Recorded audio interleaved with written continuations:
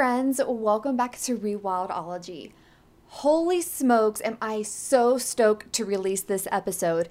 Today I'm chatting with Arthur Laforestier, who is an awesome friend of mine and is absolutely crushing it in wildlife photography. We discuss his tumultuous road that led him to wildlife photography, the ethics and misconceptions of the field, and Arthur gives some great advice for anybody that's looking to make a big career shift or life change, or if anybody else is feeling a little lost where you're currently at in life. There are some big takeaways from this episode, and I am so pumped to hear what you all think. Don't forget to subscribe, rate, and review the show. I read all comments, and I highly appreciate this awesome community we're building. So now, let's get to the show. Awesome. Well, hi. Well, hello. How are you? I'm doing great now that I can finally hear you. I know, about half hour of technical difficulties, but we are good. We're in here now. Yep. This is awesome. We got our morning brew. It's like a little coffee shop date since we're about 9 hours apart now. Now that you live up in Jackson. 9 hours. Yeah. Oh my God. The drive here is so treacherous, especially in the winter. Oh, I believe it. Yeah. Oh yeah. I mean, it's I can super see windy. that. Oh, really? Is it mostly through like the heart of Wyoming that it gets pretty? Yeah, I would say the sketchiest part is like if you hit southern Wyoming, midwinter, when it's snowy and icy. The thing is, it's snowy and then the wind is so intense that it'll just like ice over the roads. And you're talking like 1-lane country roads, middle of nowhere, no signal. You slide off the road, you're going to be there for a while, you know? But once you get into the valley, it's not too bad in the national park and stuff. I mean, yeah, you can drive slow, but it's those open roads in the middle of the plains that get sketchy. Yeah. So pretty much anyone who lives in Jackson, you're bedded down, wintered down from like November to March. Yeah, unless you're a wildlife photographer, then you'll venture out to Yellowstone and make that trek. It's like 7 hours, I think, to the north end of Yellowstone from Jackson in the winter because all the inner park roads are closed. So you have to go up through West Yellowstone, up to Gardner, basically like loop around through Bozeman. Wow. I can see that having been there. I think that's my biggest like misconception, or just like just didn't understand the scale until I went there for the first time. And that was even in September, but we ended up spending most of the time in our car looking around for wildlife and stuff. And so the hiking to driving ratio was not at all what I anticipated. Yeah, that's Yellowstone. That's Yellowstone. We saw so much stuff. Yeah. I mean, a lot of what I do here is driving mostly, honestly. That makes sense. You know, my stories make it seem like I'm way deep in the wilderness sometimes, when in reality I'm tracking a bear 100 yards off a road. You know, it's like Yellowstone. That's just how wild. That's just how wild Wyoming is. Wyoming is the kind of place where as soon as you step out of your car, you need bear spray. I mean, we had ours on us the whole time. And our bear sightings were phenomenal. I mean, the best sightings other than Churchill with polar bears. What did you see? So saw a grizzly and, so, classic traffic jam on the side of the road. And you know me, I made a ton of friends while I was there. So, we were down at, the classic wolf spot and we had made some friends and they're like, hey, go about 2 miles up the road. As they were radioing to each other, there's a grizzly. And so we're like, oh shit, because we hadn't seen a grizzly yet. And this was like day 3 or 4 that we were there. So went up the road, and everyone around us had scopes and of course made friends with them. And so I could look through their scope and we were watching as this massive grizzly bear was just going across, the plain area right beside the river, right up to a fly fisher. And he had no idea that this bear was coming. And we did. So it was like drama, like a freaking drama show right there in front of us. And we're like, oh my God, oh shit, that grizzly's huge. He's coming right at that guy. And of course, this guy was clearly a professional. So he was just super chill, relaxed, didn't do anything, just calmly watched the bear go. He stayed in the water and the bear just walked right on past. And so there wasn't a climactic ending to the scenario that we were building in our head as we were watching everything unfold. But no, so that was, it was nerve-wracking. Yeah, it was insanely nerve-wracking when you just see like a human that has no idea that there is a massive grizzly bear walking towards them. Yeah, it was. And this isn't Katmai. You know, in Katmai, you're like, oh, there's a grizzly bear, whatever. Let it walk by. Here, it's different. These grizzlies aren't quite as friendly as the Katmai bears. Yeah. And this was not too long after we watched the same grizzly harass a whole bunch of buffalo. I think just for shits and giggles, because it clearly was not going to take down one of them. But yeah, so he was chasing the whole bison herd like up a massive hill, and then he was done, and then came down, and that's when we were like, "Oh my God, there's a human! There's a human! There's a human!"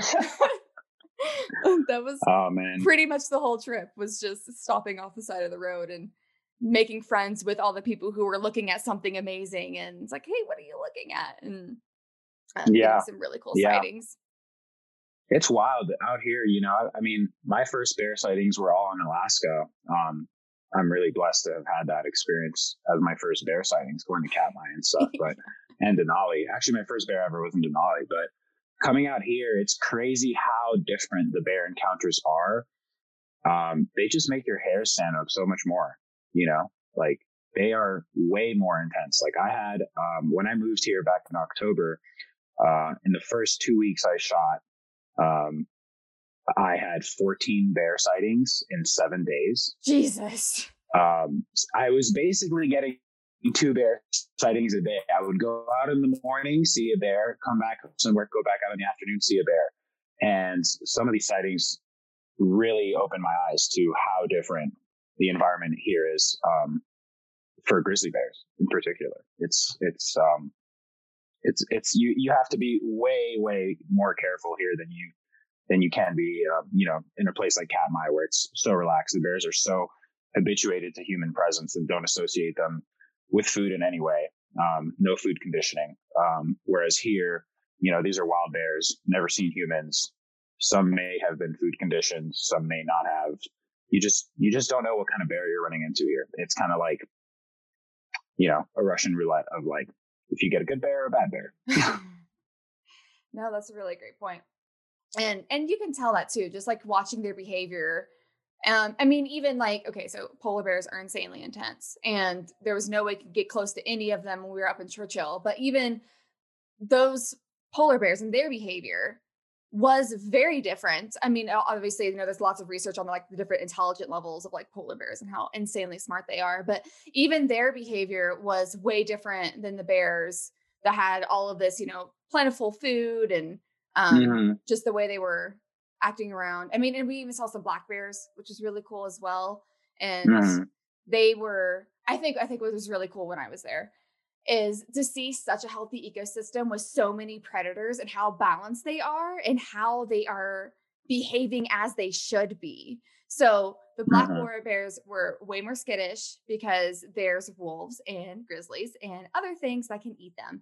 And so they were, at least from what I could tell, they were behaving more as like the mesopredator level, you know, versus top dog, as you know, in some other areas where there is nothing to take them down. So I thought that was insanely cool to see. Yeah.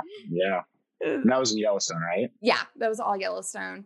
We didn't see any Grand Tetons. We didn't see any sort of like predator, big mammal, other than like elk and stuff. You know, the classics. I mean, in Colorado, it's just so funny. We're just like, oh man, it's a goddamn mule deer. And you know, so many people are stopped on the side of the road. Oh, it's a deer. Exactly. And you get so excited when you go to places like Yellowstone because everybody's like off the side of the road. You're like, oh my God, what are they seeing? I'm like, it's a fucking deer. Like, keep going. Just keep going. Yeah. Which is so funny. And yeah, living here in Jackson is even a level up from Colorado. The locals here will straight up get pissy at people because they're stopping to see moose. Because I mean, moose here, a good summer in Colorado, I'll see, you know, 10, 15 moose. You know, here I saw 10, 15 moose in like an hour one morning. That's amazing. So it's like, it's just like a level up, you know, and the locals here are like, oh, it's just a black bear. Oh, it's just a moose. Like, come on, move along now. We have places to go. And for it, I'm sure like the first couple weeks of that, you're like, what are you saying? Like, that's a fucking black bear. And now I'm slowly becoming one of them. I'm like, oh, it's just a moose. Like, let's keep looking for foxes or wolves or whatever. That's awesome. No, I still love the moose. Some of my favorite animals to photograph. Yeah. So big and pretty in contrast with the, just natural environment and stuff, especially in the snow. Awesome. Oh, yeah. Well, let's take it back a step. So yeah, we are talking about right now and what your life currently is, but having known you for years, this is not at all what your reality was just a few months ago. So let's take it back. Yeah. Let's take it way back. Because I think it would be super cool to explore your journey, having seen you go through some pretty big hardships and how you were turning that into something amazing in my eyes. Mm-hmm. So where did you grow up? What was your childhood like? And let's just start there. We're going way back. We're going way back.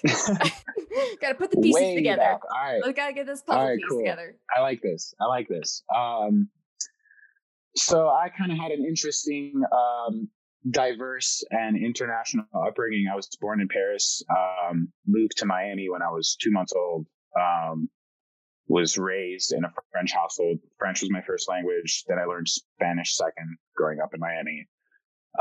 Went to a fully French elementary school where I had one English class. So I started learning English there. Middle school is where I perfected my English. So yes, English is my third language. Just grew up in Miami off the coast on an island called Biscayne. So I was always outside. Even though I grew up in Miami, people associate that as like a big city, chaotic. You go 1 mile in any direction from where I grew up, there was water. So I was fully immersed in the marine ecosystem as a kid. Matter of fact, I wanted to be a marine biologist. I feel like so many kids. But I grew up fishing, kayaking, scuba diving, free diving, just basically anything that involved me being on the water, kite surfing.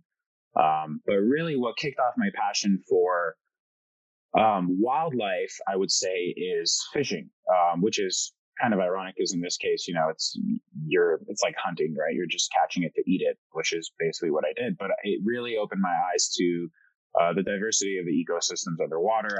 As a kid, I would literally my bathroom book was a fish identification book where I was just reading every single species of fish in Florida, where they live, how to catch them, what their diet is. I was obsessed. And then I even did my middle school science fair project on studying the growth rate of cobia in an aquaculture system as compared to the growth rate of chickens. And I did this with the University of Miami in 8th grade and placed really highly in that science fair that year. So I was pretty on track to becoming a scientist when I was a kid. And I didn't get into my high school of choice and ended up going to my home school, where unfortunately the science program was not quite the best. We'll just leave it at that. And focused all my attention and interest on other things, another side of my passion, which is entrepreneurship. So I started my first business when I was in high school. It was a fishing camp for kids, summer fishing camp. I just wanted to take kids out, open their eyes to the ecosystems that they live in on this island on Key Biscayne and everything within them through fishing. And so my friend George and I won a grant from the Coral Gables Chamber of Commerce to start this business. And which was really cool at 14 or 15, however old I was, to win $2,000 to start a business. It was like, whoa. And we were stoked because that just means we got to spend it all on fishing gear. So it was going towards the business, but it was still fishing gear. So we were pretty happy campers. And so, I continued. My passion for the outdoors never died throughout this. I focused on business more as I went into college. I studied finance. Never really reconnected with my love for science that I had as a kid though I always maintained my love for the outdoors. Throughout college, I was bringing friends out to some of the most remote places in North Florida that many of them had never heard about. I had never heard about. I'm just a psycho, and I do an insane amount of research on places I want to visit, and found some really, really beautiful places. I mean, I know people talk shit about Florida a lot, but there's some truly incredible nature out there. So did that throughout college. Would organize big groups of friends, take them out into nature. I always loved just being outside and bringing friends into new environments in the outdoors. And then when I finished my degree, I had a job offer, ironically, to work for Burger King, where I had done an internship at their headquarters in Miami in finance.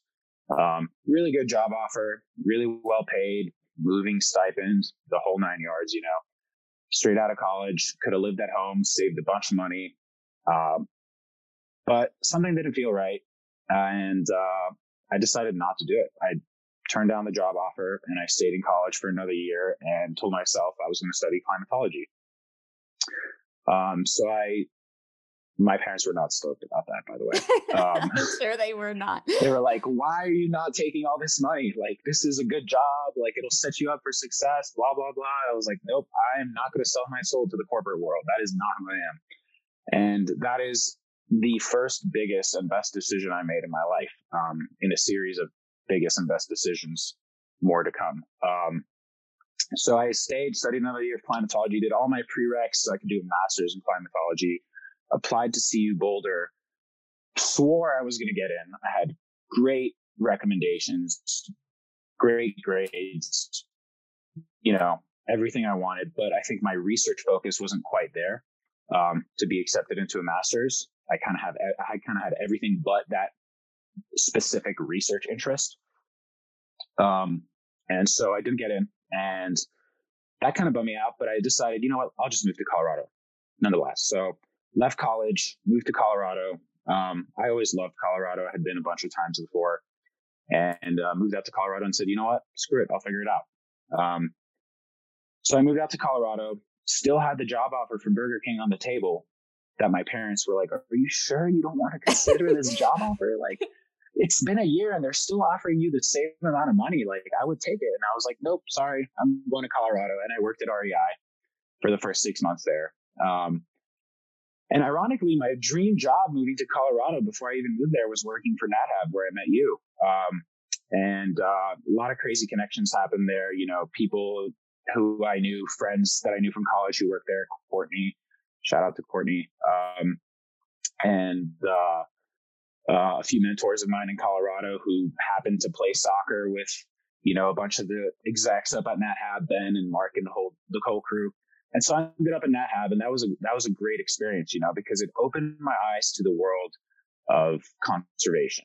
I had always approached nature from such a playful standpoint, because to me, nature is my playground. It's where I love to be. It's what fills my soul. And I had never thought of the ability for us to preserve it simply through inspiring people to love the wilderness more. I had always thought of it as like, science and research. But what really opened my eyes at NatHab is how you can incorporate business into a powerful tool to achieve great things in conservation. I'm sure with your business background, that was really like the dots connected for you, having come from that more like entrepreneurship, business, finance side too. Like, wow, I understand this more from the business side, I bet that was really eye-opening. Yeah, it was awesome. And I really admired NatHab's vision, Ben's vision, which was to give people the opportunity to see the wilderness and see the wild in a way that they haven't seen it before, whether that be, by going to a beautiful place or by seeing an animal that they've always wanted to see, and making a connection with that animal and falling in love, so to say, with that animal, which then inevitably inspires action towards conservation. So that's, that sort of idea. And I started connecting dots with other businesses I admire, like Patagonia, which does so much for conservation, or for just, our planet in general, sustainability, conservation. And I really started to adopt this perspective that, like, I believe in for-profit business models that contribute directly to conservation, because I've seen countless nonprofits who are just constantly begging for money, constantly. And it doesn't, I feel like it doesn't convey the right message to me. Whereas if you can run a for-profit business model and provide a product or a service that people are genuinely stoked on, and do great things with all that profit you're making, it's not because you're making profit that you have to keep it all. And so that's kind of the approach I started taking. And my time in NatHab was great. I mean, eternally thankful for that, for all the great people I've met, such as yourself. And most importantly, for 2 trips in particular, which changed my life. So starting to come back full circle here to where I am today. 2 trips I had the blessing of going on while I was at NatHab. First was Alaska. Ultimate Alaska was an incredible trip. We just did the entire tour of Alaska, Denali, Kenai Fjords, Katmai, everything in between. And that's where I first used a camera. That was 2.5 years ago. I borrowed a crappy Canon point and shoot camera that we had at the office and put it to work. And my guy, Justin Gibson, huge shout out to Justin Gibson, bear biologist in Katmai National Park and legendary NatHab guide, put me on his Olympus camera while we were in Katmai watching bears. And instantly I was like, wow, like this was the first time I had used, a real lens. Actually, the first lens he put me on is a lens I just bought. It's the 300 millimeter f4 from Olympus. Prime lens. And I started taking pictures of these bears and I was like, this is so powerful. Like, these images say so much and have so much potential to, like, inspire people. And I just loved it. I've always been a very geospatial thinker, very spatial person. And so that trip really opened my mind to, first of all, true wilderness, because, I had been to a lot of beautiful places, but to experience true wilderness with the amount of wildlife that is in Alaska is truly next level. And then the second trip that really started pushing me over the edge to make these huge life changes here was Greenland. That was 1.5 years ago. And I've always been fascinated by the polar regions, which is kind of interesting for a Florida kid who wanted to be a marine biologist growing up. But there's this feeling of solitude and vastness and wilderness that you find in these far high latitude regions that you just don't get in lower latitudes in the tropics and the equators. And you just feel so much more out there, which is really something I look for in my relationship with nature. I just like being out there. Experiencing nature in its entirety, in its true wilderness. And Greenland, I mean, that was a trip that opened my eyes in a different way. I kind of had like an enlightenment, so to say, in Greenland. Yeah, you did. Just a lot of really weird coincidences, comments from guests on the trip. What were some of those? Found my I had, first of all, the craziest thing that happened was finding my doppelganger, who, one of the clients, Christina Grajales, who I'll send this episode to, lovely art director out of New York City. She was reading this book called The Ice at the End of the World. And we were sitting down at breakfast. I mean, picture this. We're in the middle of nowhere in Greenland in a base camp tent, 5-hour boat ride from a 2,000 person town, which is the largest town in an area the size of France. So you're really in the middle of nowhere. Like, don't get hurt out there. and she's sitting at breakfast reading this book, and out of nowhere she goes, oh, Arthur, and she pulls me over and shows me the front page of this chapter, and sure enough, I actually have it right here. Yes, show it, please. Sure enough, this picture looks exactly like me, and so I showed it to my family. Yeah, absolutely. It's me. It's you. Knud Rasmussen is his name. He was a famous Arctic explorer, dog sled master, crossed Greenland for some of the first times ever. Just like a true adventure. And you know, she made a few comments later in that trip about like, hey, Arthur, like you should really like be a photographer or a guide or something. And there was just a lot of these comments that would just come kind of out of the blue, where like I was just there to have a good time. It was my dream trip, and things just started happening and making me feel really weird things, almost like panic attacks, to the point where I was like, what is going on? And came back from this trip and kind of just like pondered it all after such a beautiful experience. I mean, all of the, you know, panic attacks aside, this was an amazing trip, and I took so much out of it. But coming back, I just felt something different, and I was like I need to make a change. And I remember the day I came back into the office in tears because I was so overwhelmed with emotions from this trip. I went to my boss's office, and I was like, hey, I have something I need to talk to you about. And she's like, please don't tell me you're quitting. And I was like, no. I was like, no, but as a matter of fact, I would like to become a guide.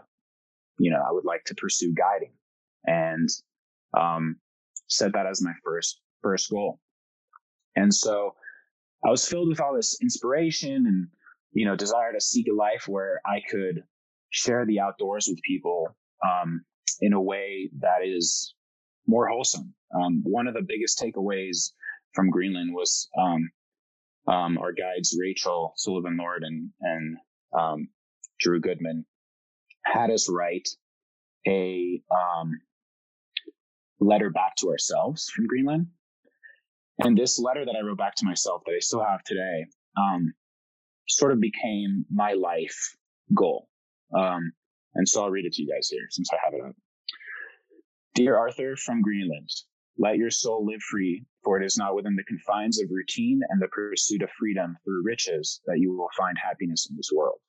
Seek the wild, open spaces filled with wonder and inspiration, and strive to share these pure places with others, inspiring change in the most honest of ways. Wow. And that gave me goosebumps. Yeah. And I wrote this letter to myself, and I received it 2 months later or something, mail from Greenland to the U.S. as snail mail. And that has really been my guiding principles. Like your North Star. Yeah. And so,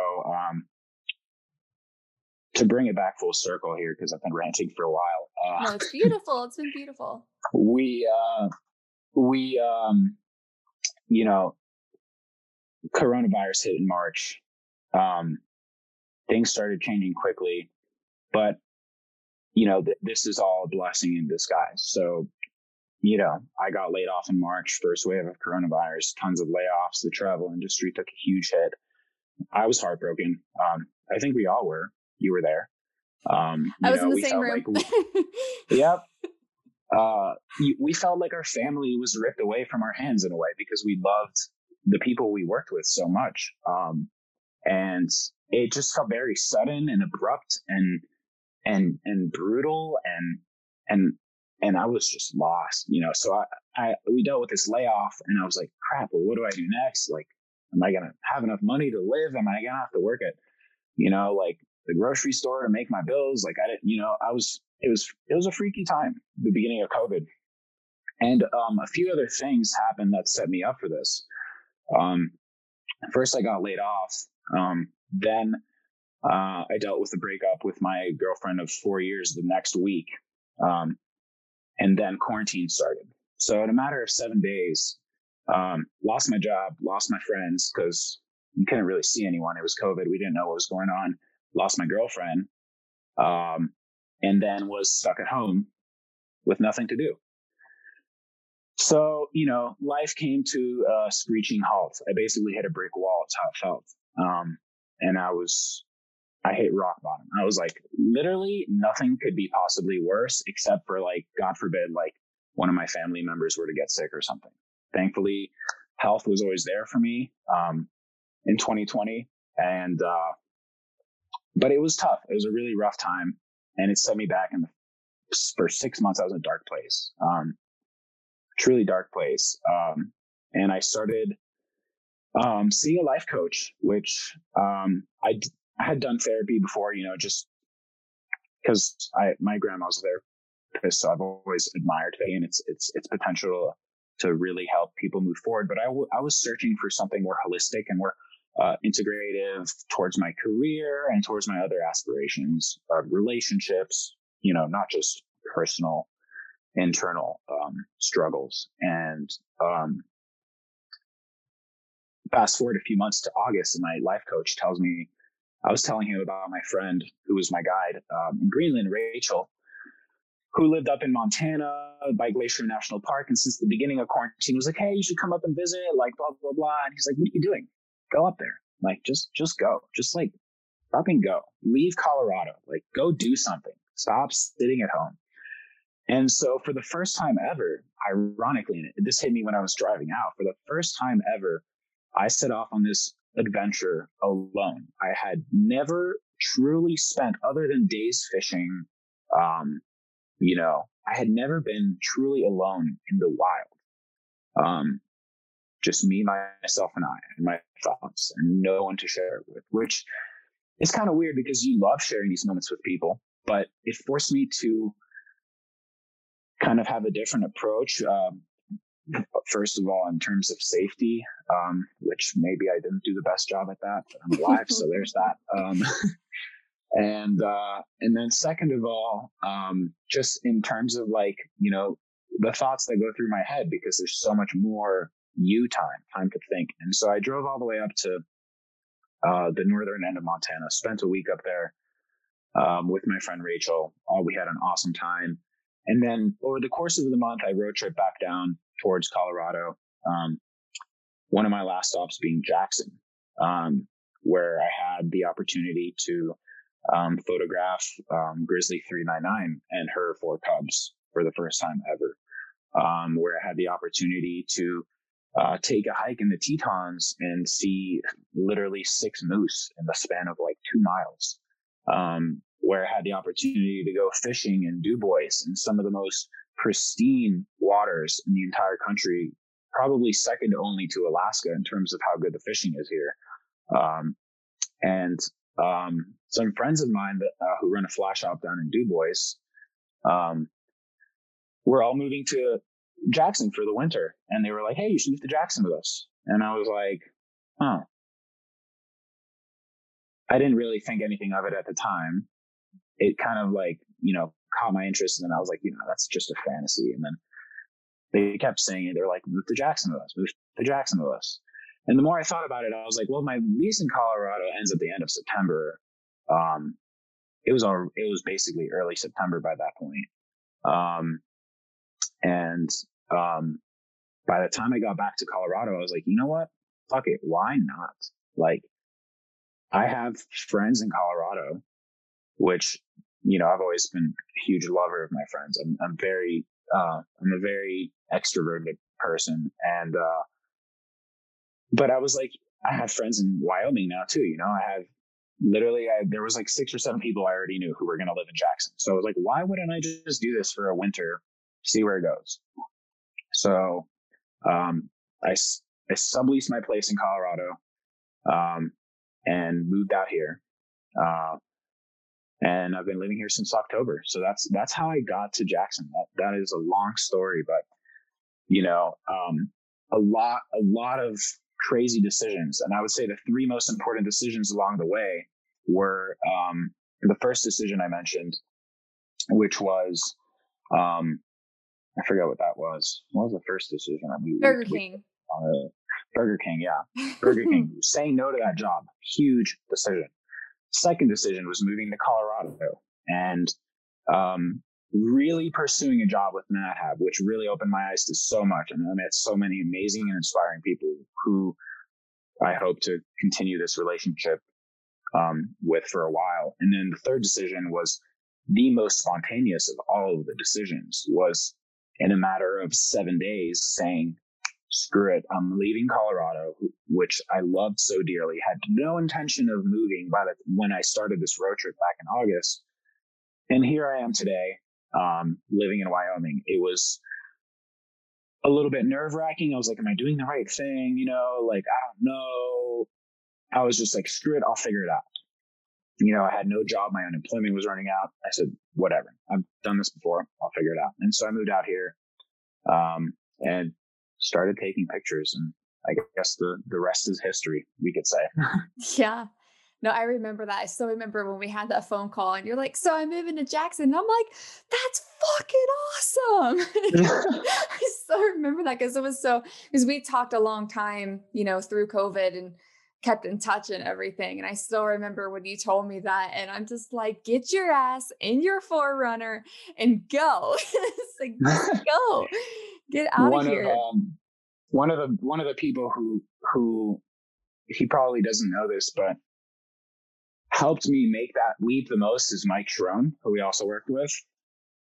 When I mentioned it to him, I was like, hey, like, I'm thinking about moving to Jackson. He's like, man, like with like 12 A's in the text, you know?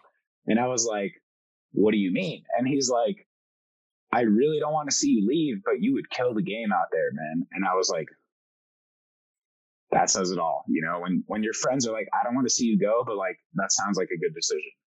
That's what really helped me make that call. But yeah, it's been easily the best decision in my life. Awesome.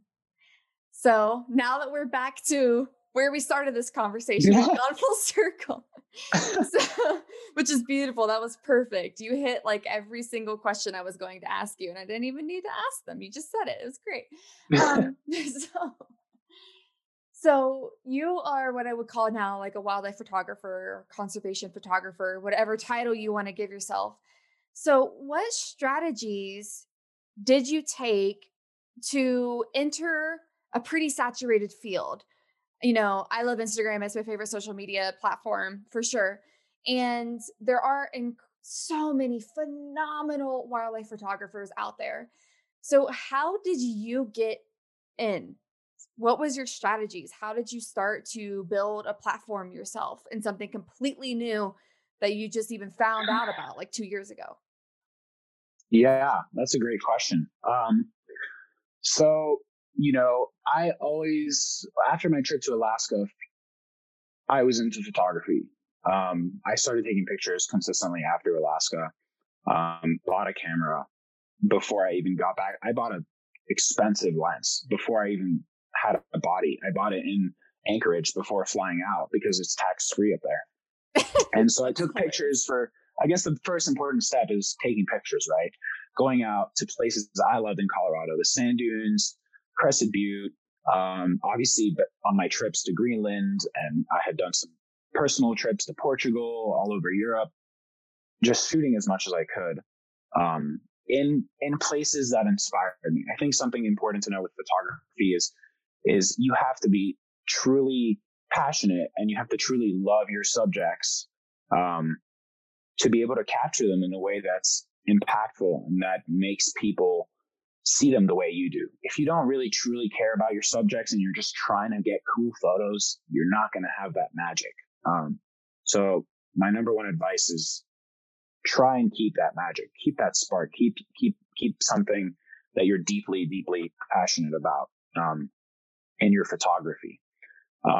So after all this practice moving out here, I had been inspired by a few photographers, both big name photographers, you know, famous Nat Geo photographers or whatever. who opened my eyes to really cool photography. But more importantly, seeing people my age getting into photography and becoming successful over time. And one of my closest friends now, Brooke Bartleson, she's on Instagram at Brooke Little Bear, who I had been following for 2 years.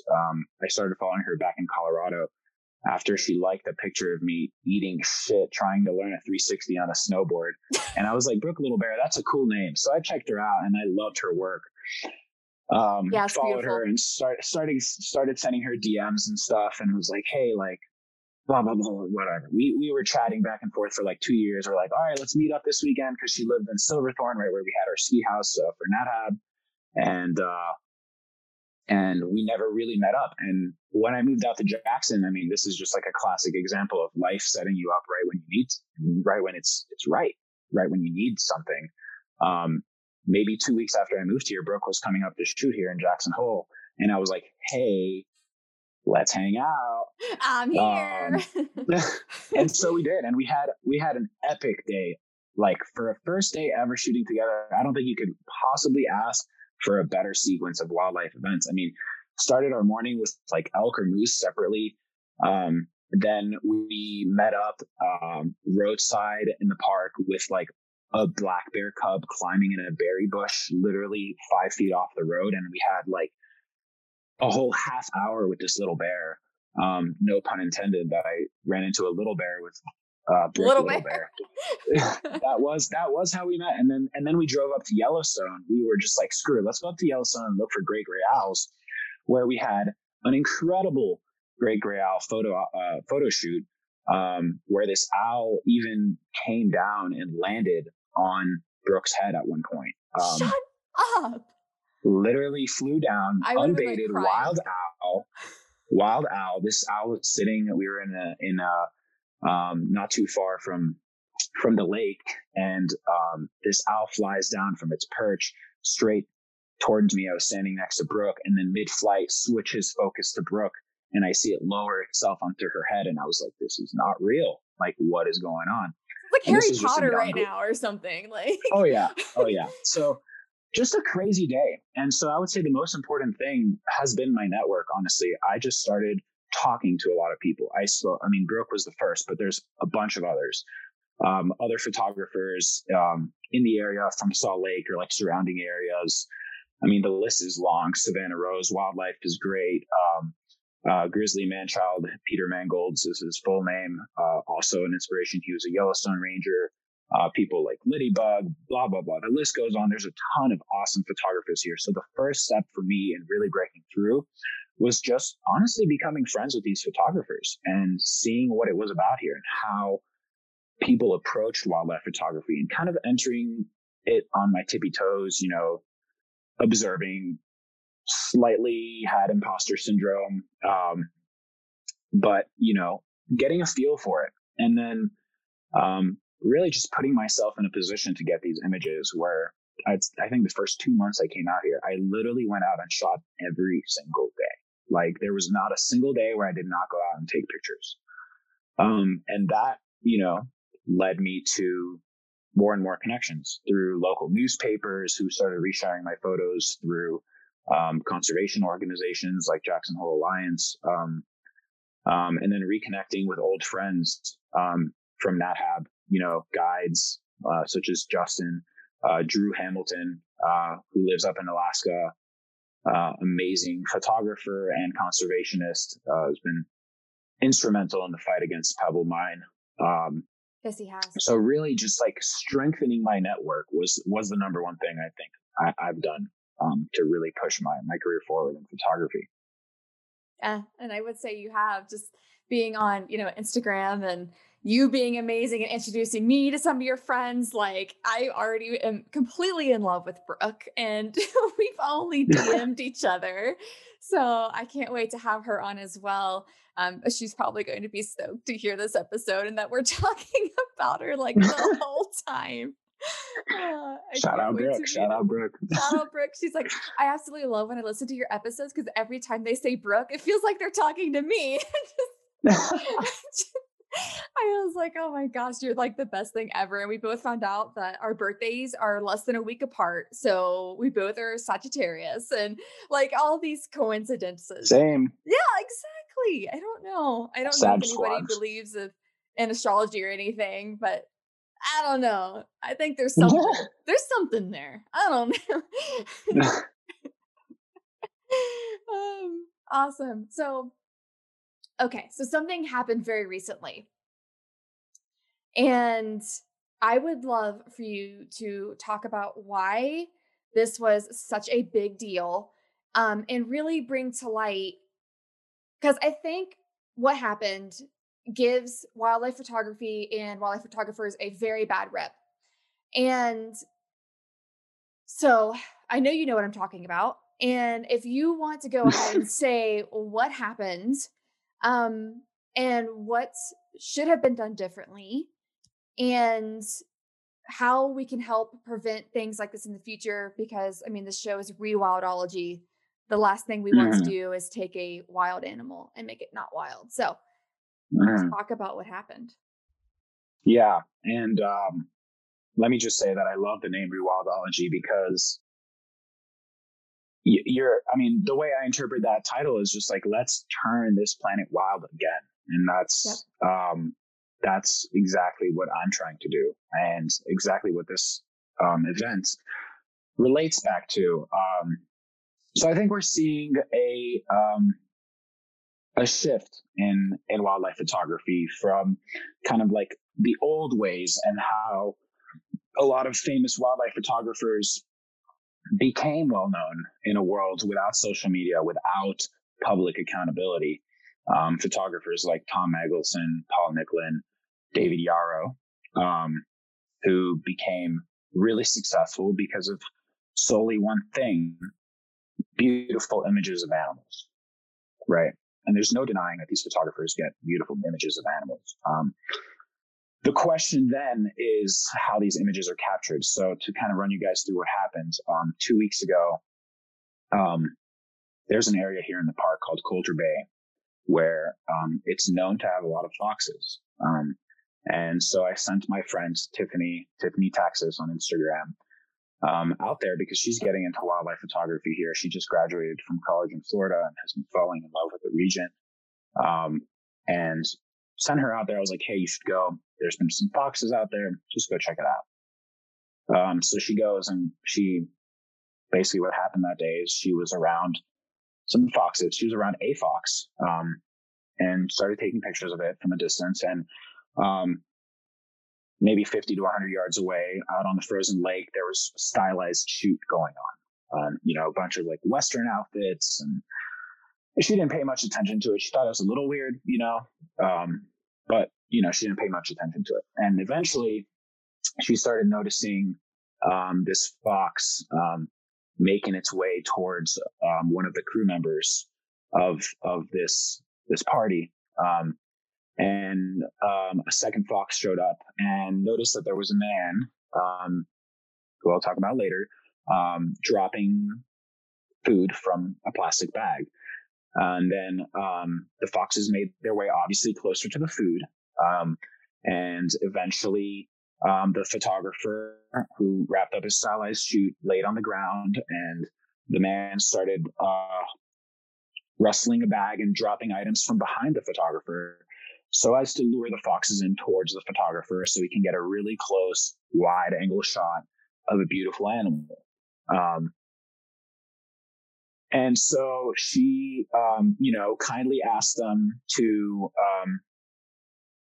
let the animals interact naturally, because there were two foxes and it's breeding season, or mating season. So she wanted to see these foxes interact, because you could see some phenomenal interactions between two foxes playing, fighting, mating, doing their thing. And she wanted to capture that. And instead, these guys were baiting these animals with food. And she was basically shut down and ignored.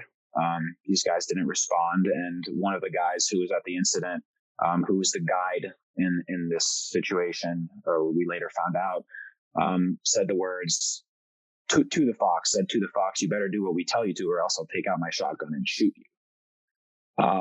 And Tiffany took that as a low key, it's kind of a threat, indirect threat, like, "Hey, we have a gun, just like get your shots and leave," kind of thing.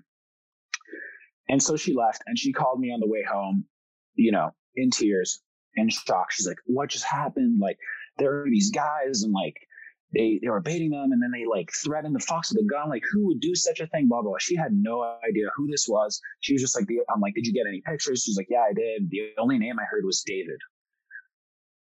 And so I was like, interesting, because I know that the famous photographer David Yarrow is in town right now.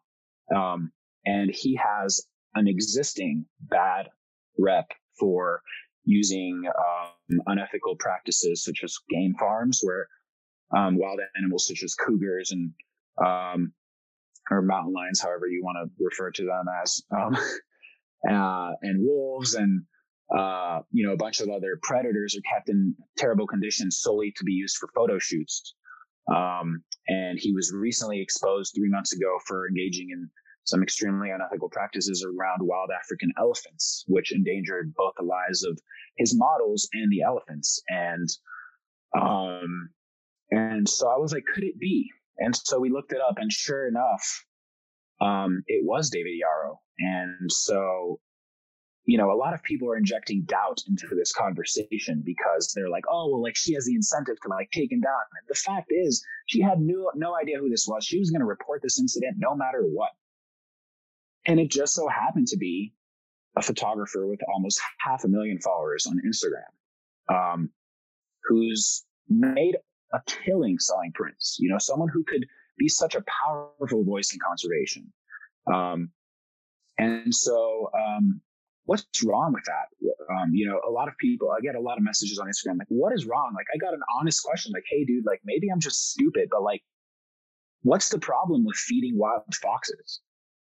And like, I just think we live in a world so disconnected from the wild and from, nature, that like people don't know these things, and it's okay. We just have to educate them.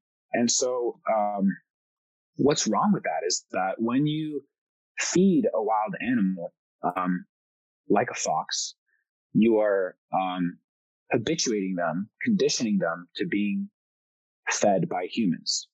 It's called food conditioning. And I want to strike an important difference between food conditioning and human habituation.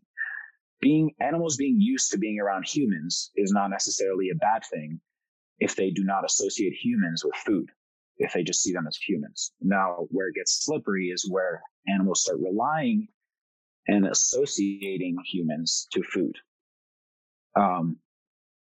And so, there's a quote that goes, "A fed animal is a dead animal," which is beyond true. Right. So like, in the most obvious example of why it's bad to feed an animal is with a bear. If a bear gets into human food and gets used to being fed human food, anytime he sees a human, he's going to think, "I'm getting fed." And if he doesn't, he might have adverse reactions. He could hurt someone. He could hurt himself. He could hurt his young ones by getting too close to roads, et cetera, et cetera. With a fox, it's the same thing. Obviously, it's not a bear. It's not going to like eat someone, but a fox could bite someone. A fox could get killed on the road. It could put its little ones in danger. Same kind of reasoning. And so to see a famous wildlife photographer engage in such blatant malpractice is so disheartening, because you can get such incredible photos without doing these things. And which you've shown. Thank you so much. And so this was a really concerning event, and it's still ongoing. We have a petition online. It's a Linktree. It's Linktree/Advocate for Wildlife. Petition to get David Yarrow banned from all national parks. We have several news media outlets covering the story. David Yarrow has, of course, denied that he was feeding the foxes. He said that he was dropping snow, while his fixer, Rosie, who was the one dropping the food, claimed that he was dropping cigarette paper, which their stories don't match up. If you were dropping cigarette paper, that's littering in a national park. And regardless of what you're dropping, you're still baiting the animal one way or another. The thought process behind the psychology in the animal is the same, where it's associating getting closer to humans for what it thinks is food or whatever, And so, unfortunately, very sadly, 2 days ago, this fox was put down. This was a fox that had already been fed. It was already being targeted by the Park Service because it was already, very habituated and food conditioned. And it's just such a shame that the last straw comes at the hands of a wildlife photographer of all people. You would think it would be Florida Man or something. Yeah, some person who's completely ignorant that it's the tourists that feed animals, which is a very big problem. But at least they have ignorance. Like, at least they're naive. Right. Like, so kind of to the point of this story is like, I think there is a collective shift happening right now in the wildlife photography community away from these sort of ancient ways. And I'm not here to roast any famous wildlife photographers, but the truth is a lot of these famous wildlife photographers, Tom Mangelson, Paul Nicklin, David Yarrow, have engaged in unethical practices. Tom Mangelson has engaged in game farms. I don't know any details on Paul Nicklin, but I wouldn't doubt that he's done some shady shit. And I think it's a really great time to be in wildlife photography because there's this collective shift happening. And I think there's a ton of awesome, passionate, conservation focused, ethical wildlife photographers out there. And I named some of them at the beginning of this episode, Brooke and Savannah and Peter, and there's a ton of them. And I think together we are stronger. I think as a wildlife photography community, we have the power to make profound changes. Someone I look up to a lot for that is Drew Hamilton, who I touched on earlier in this episode, who has been instrumental in the fight against Pebble Mine, which is an ongoing fight. And I think it's an exciting time because we're sort of, putting the oldies to rest, so to say, and putting these antiquated practices to rest, and setting a new standard out there. And through that, and I think through social media and through public accountability and through continuing to inspire people through powerful images and videos of wildlife, we'll be able to achieve a new higher standard and inspire more people towards conservation, inspire more people to reconnect with the wild, and to fall in love once again with the wild. That was a perfect recap of that. And I did not know that fox was put down, but 2 days ago. That's really sad. Yeah. They published an article yesterday. Which that is the perfect example. I mean, that is the example of a fed animal, a dead animal. Having studied carnivores and predators so long myself, that is a major problem. And one of the biggest issues or like reasons for human wildlife conflict is because it's not normally, but it's quite often, like a predator or something that has an actual dangerous, just being in its presence can be dangerous. Because, even a fox, you're like, oh, it's just a little fox. Well, one, those can bite people. Those can take, domestic pets. Like there's a lot of cascading effects, even with just something as tiny as a fox. It gets way scarier, way hairier when we're talking about tigers, when we're talking about bears, when we're talking about these other creatures where there's, like, for example, in Asia and stuff, like they have to remove man-eating tigers. Like that exists. That's a thing. And so just bringing this more to light of why a fed animal is a dead animal, and the more people that travel around, I hope they get this message that do not litter, do not do anything to bait an animal, do not do, because even like, for example, Lee and I, one Christmas, we were staying in Grand Lake, on the other side of Rocky Mountain National Park. And there was this fox that kept coming around town. And the locals were like devastated, sad about this fox, because when the tourists were in town for the summer, they would always feed it. And so this fox was completely food conditioned to be in Grand Lake, but the locals knew better. So whenever, then it would just stay around the wintertime. and would stay around the people thinking it was going to get fed. So it completely lost its natural abilities to be a wild fox because it was so food conditioned to all the tourists that were in town. And they were devastated. I don't know, the fox probably still isn't alive, I would imagine. But that is a perfect example of just 2 days ago that this fox had to be put down because of ignorant people not letting the wild be wild. And just like you said, that's what the show is all about. Let's keep things wild, keep these things pristine and beautiful, and do what we can to protect it. So yeah, I'm really glad. Yeah, I think it's, you kind of hit the nail on the head there. It's about keeping things wild. Wild animals are, as cute as they might be, you know, they are wild, and it's important that we treat them as so, and we respect that, and we give them all the distance they need when we're around them, that we don't interfere with their routines in any way. I think that's something people don't really think about. And again, to really drill this point home, because I think it's important to distinguish once again between food conditioning and human habituation. You have food conditioning, which we've explained pretty well, versus human habituation, such as the bears in Katmai National Park, who are so used to seeing humans but have never associated them with food.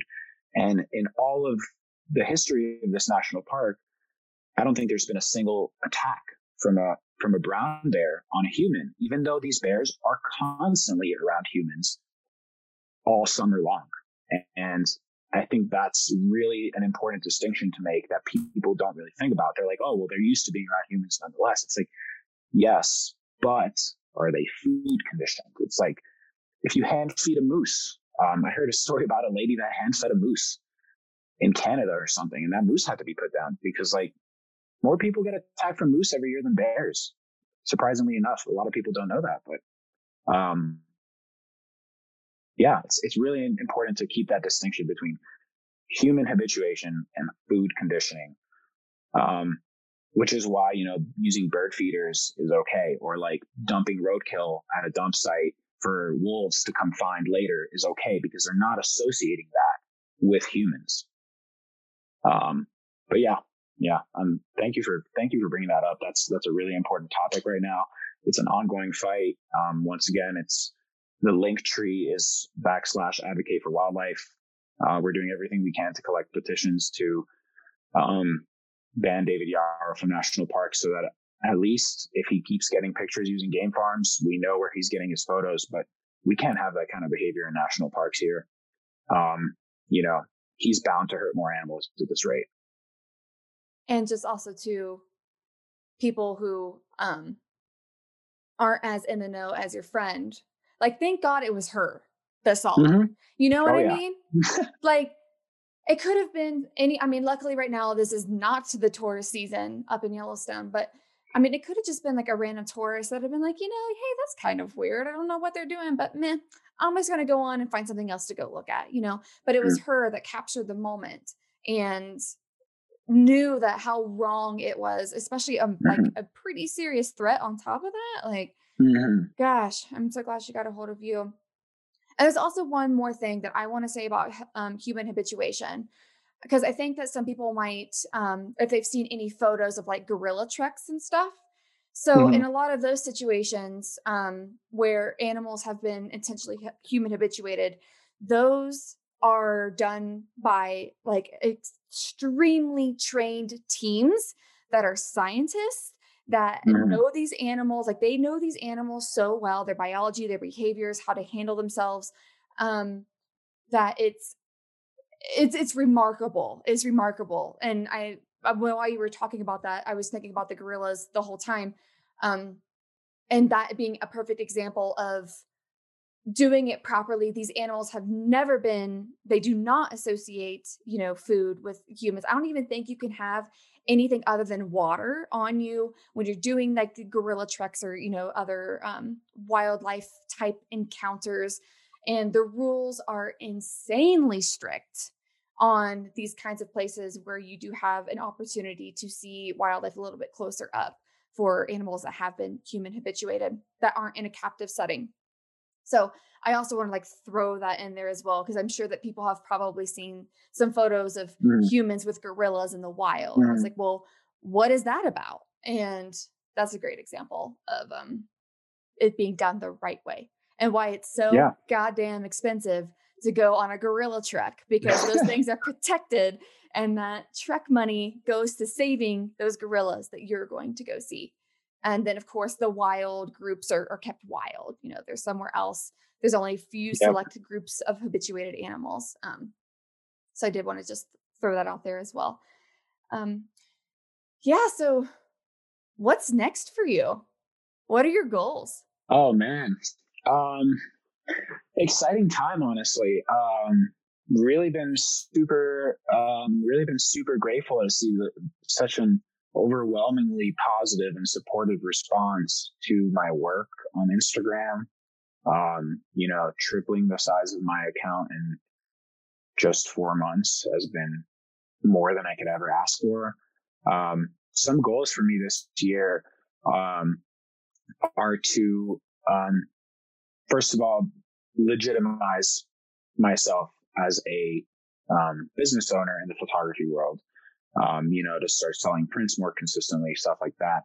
But more importantly, to bring together, you know, this photography aspect with conservation. And what I've been pondering and letting simmer is how the angle of approach I want to take, both in my personal photography as well as any other business ideas I've had too many ideas to count. It's kind of overwhelming sometimes. And I never know which one I should pursue, but you know, I have a lot of passion for this. And I really, believe that through inspiring others on an individual level, you can really inspire a collective shift towards reconnecting with the wild. And I've seen that already just with, you know, 2,500 followers or how many I have. I get people who message me, old friends that I haven't talked to in years, who are like, you made me realize how little I've been outside this year, and I want to go back outside, and I want to come visit in Wyoming, or I want to go here. And I'm like, yes, it's all about sharing the stoke and sustaining the stoke and getting people excited to be outside. And so what my goals this year are onefold, you know, incorporating conservation into my work more. Twofold, obviously, continuing to chase the best possible photographs here in Grand Teton, as well as elsewhere in the world. I'd love to go back to Alaska this summer, Churchill, to see some polar bears if the borders in Canada are open. One animal in particular I've fallen in love with head over heels since a recent really awesome encounter here in Grand Teton are wolves. Which ironically, I've always been fascinated by bears and never really cared for wolves. And then early in January, I had an encounter where I was as close as just a few yards from a wild wolf, who came all the way up to my friend Pete and I, unbaited, of course, just the wild wolf coming to check us out to see what we were doing there. And hearing him howl and seeing him chase his mate or potential mate. I don't think he succeeded in getting her, but she has high standards. It happens. You know, you got to learn to deal with rejection sometimes, bud. But you know, I've really fallen in love with wolves, so I'd love to have some more photo opportunities with wolves. Hopefully in Canada.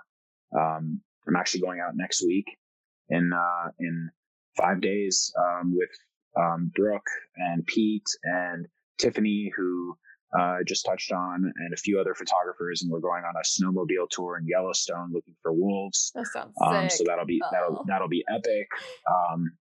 So, you know, I think wolves will be a starting point for me in terms of conservation focus, especially here in Wyoming. There's so much animosity towards these animals, towards any canine, really. I mean, wolves, coyotes, foxes, like you see those on your private property in Wyoming, there's a more than 50% chance it's getting shot.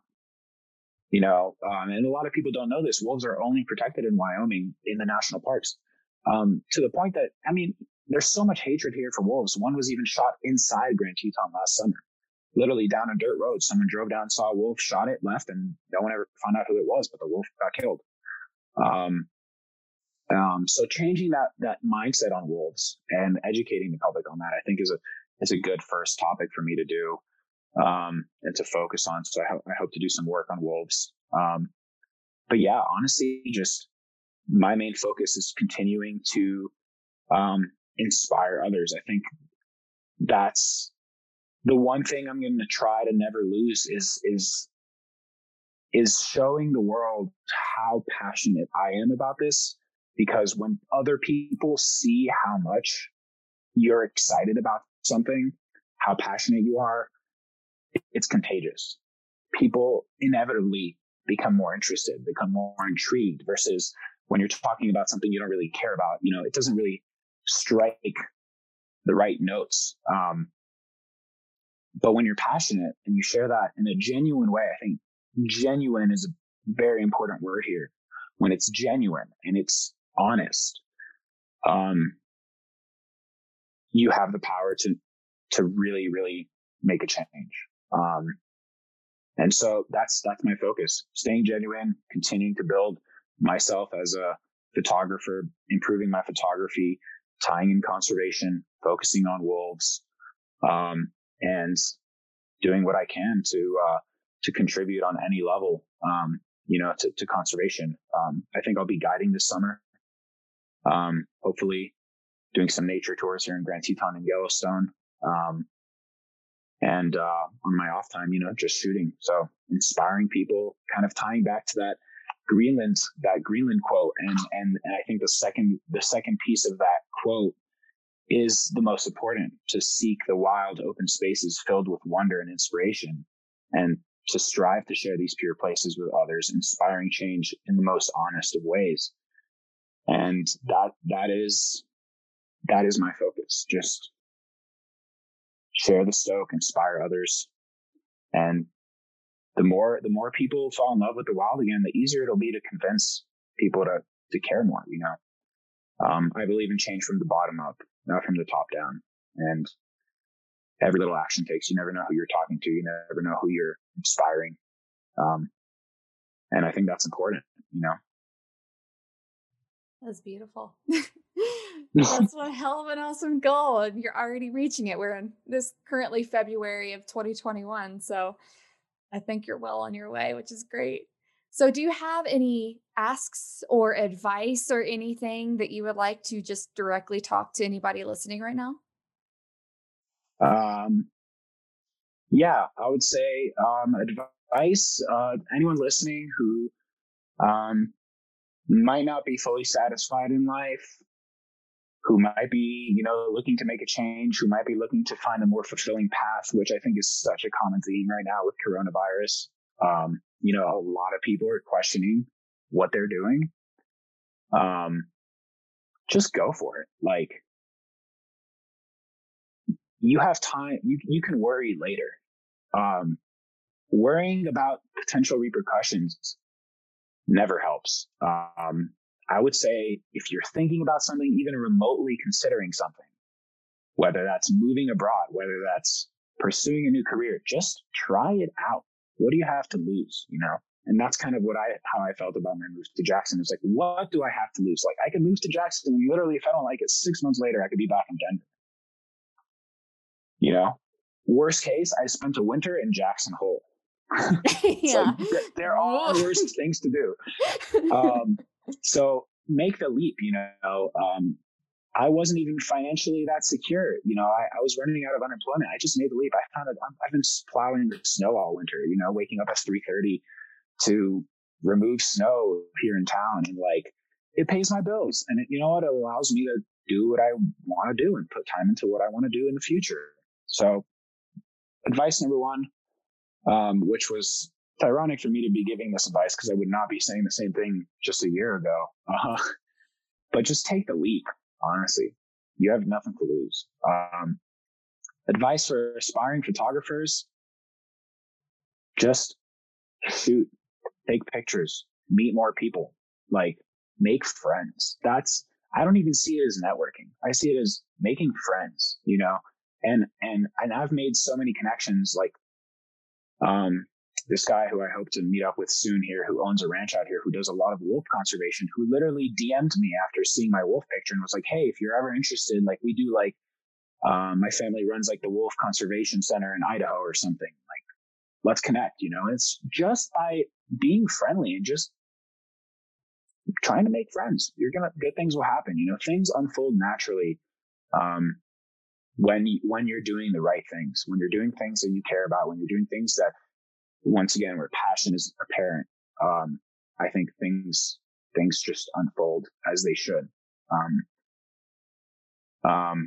And yeah, I mean, for anyone else looking to visit Jackson, I guess my last advice is come visit Jackson. It's freaking amazing out here.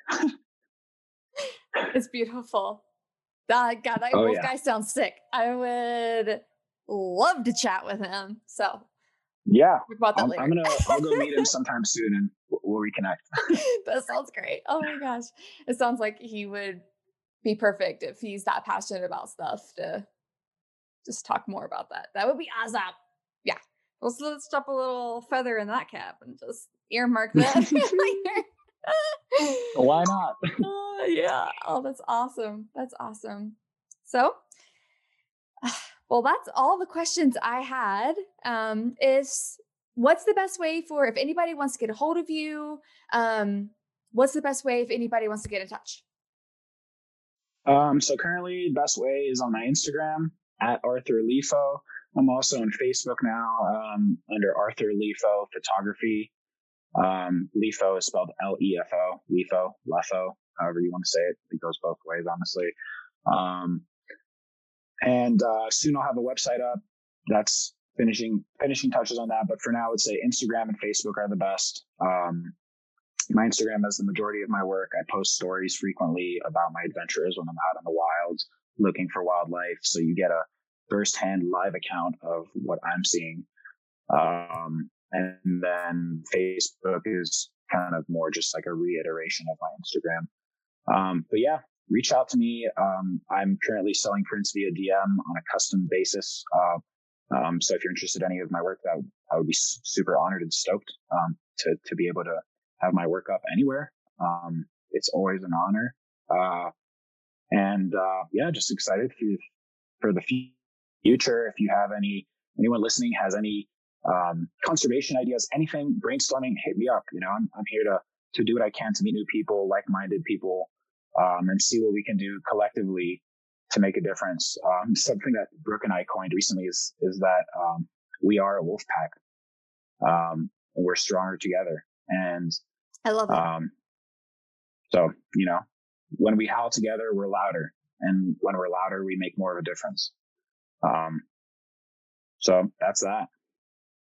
That was beautiful. I think on that, we will end on that as a beautiful Wolfpack howling together.